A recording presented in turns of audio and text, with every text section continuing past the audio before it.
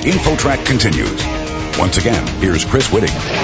Mental health problems can have a large negative effect on retirement savings, according to research. Here with the story, InfoTrack's Lisa G. Lisa? Thanks, Chris. We are speaking with Vicki Bogan, an associate professor at Cornell University, who has also put together a very interesting study about depression and finances. And Vicki, psychological distress can take a toll on more than just your health, correct? Tell us what this is all about. Absolutely. My study looks at the relationship between people that have psychological distress, depression, anxiety issues, and their retirement savings behavior. And what is the correlation?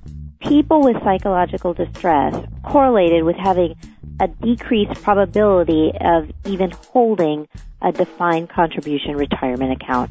And so let me back up a little bit. One of the interests that my co-author and I had in this study is that both the public and private sector types of companies have been shifting away from defined benefit plans towards defined contribution plans. And just for clarification, defined benefit plans are sort of the old style pension that you think of 20 or 30 years ago. Someone is going to cut you a check every month until you die. Now most companies are shifting towards what we call defined contribution plans. And those are plans where the company puts in money, but you also put in money. And when you leave or you retire, whatever money is in that account, that's what you have to retire on. And so that fundamental shift has shifted the responsibility for managing retirement savings more towards individuals and individual households.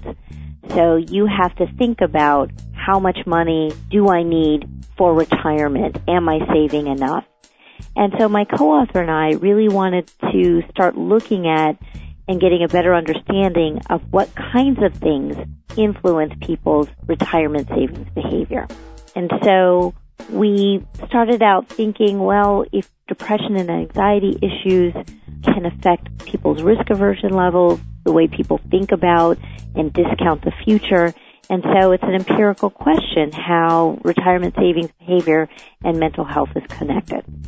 What we find is that psychological distress, as we've defined it, is associated with a decreased probability of people even having a retirement account. And we find for married individuals in one of our samples that it can decrease your probability of having a retirement account by almost 25%. And what are you hoping to do with this study? Is this something you want corporations to read, psychologists to read? What is your intended goal here?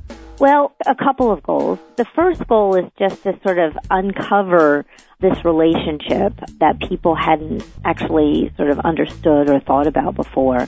But my hope is that both individuals and companies understand this relationship and could read the study. And so from a corporation perspective, you think about the study indicates that people are less likely to even hold a retirement account. Companies could be more proactive in developing opt-out strategies for retirement savings, 401k participation. And so people would automatically be enrolled and then they would have the choice of opting out. That could be a really powerful nudge for people that might be affected by depression and anxiety issues, and it could be a very powerful nudge to get them to participate in these plans, which is very important.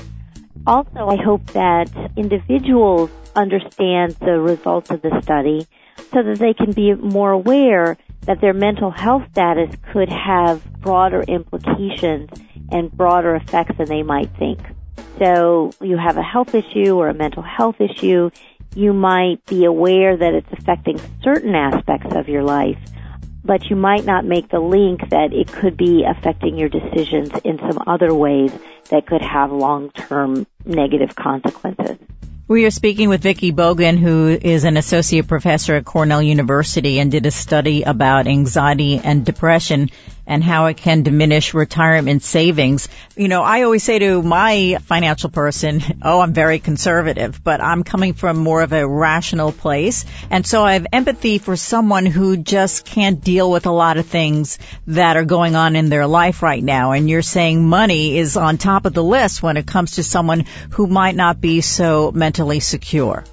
Yes, if you're dealing with those kinds of issues, it might influence your finances in a way that you hadn't really thought about. You also say that other research suggests that close to 30% of the population here in our country have at least one mental or substance abuse disorder each year. And so you combine that with finances, and it doesn't sound very encouraging. Well, it just underscores the point that this is something that we need to pay attention to and that affects a broad swath of the population. And so this was not my study, but there was a study that found that almost 30% of the population has a substance use disorder. That affects a lot of people. And now we're combining that with our understanding that these mental health issues affect a large percentage of the population. And now we know that with regard to retirement savings, more and more people are responsible for managing their own retirement. And you combine those two issues, it means that it's something that we really do need to be paying attention to. Yeah, I so agree, because I think that when you're dealing with anxiety and depression, adding on a responsibility with money can feel overwhelming. Yes, and adding responsibility with money can feel overwhelming even if you do not have a mental health issue.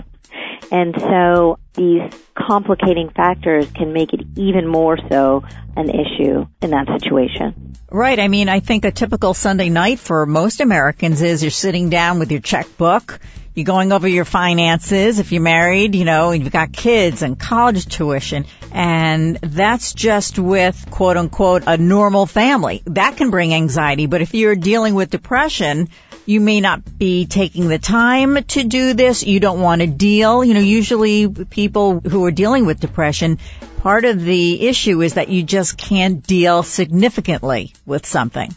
Yes, you use the term significantly. I mentioned the statistic that this is associated with a decreased probability of holding the retirement account. Even people that have defined contribution retirement account, those with psychological distress issues have lower account balances. So in our study, we found that people with psychological distress, in one of the samples we looked at, their account values were 28% lower for people with mental health issues. I think the study is definitely on the right path, and hopefully it's put to some good use. Yeah, I'm hopeful too. I'm not a psychologist. I'm an economist, and so I'm also hoping that psychologists actually look at this study as well, and maybe you can use this as a new source of information to help their patients. Thank you so much, Vicki Bogan, an associate professor at Cornell University, and best of luck to you. Thank you so much. For InfoTrack, I'm Lisa G. You're listening to InfoTrack, the weekly show with information you should know. A production of Syndication Networks of Chicago.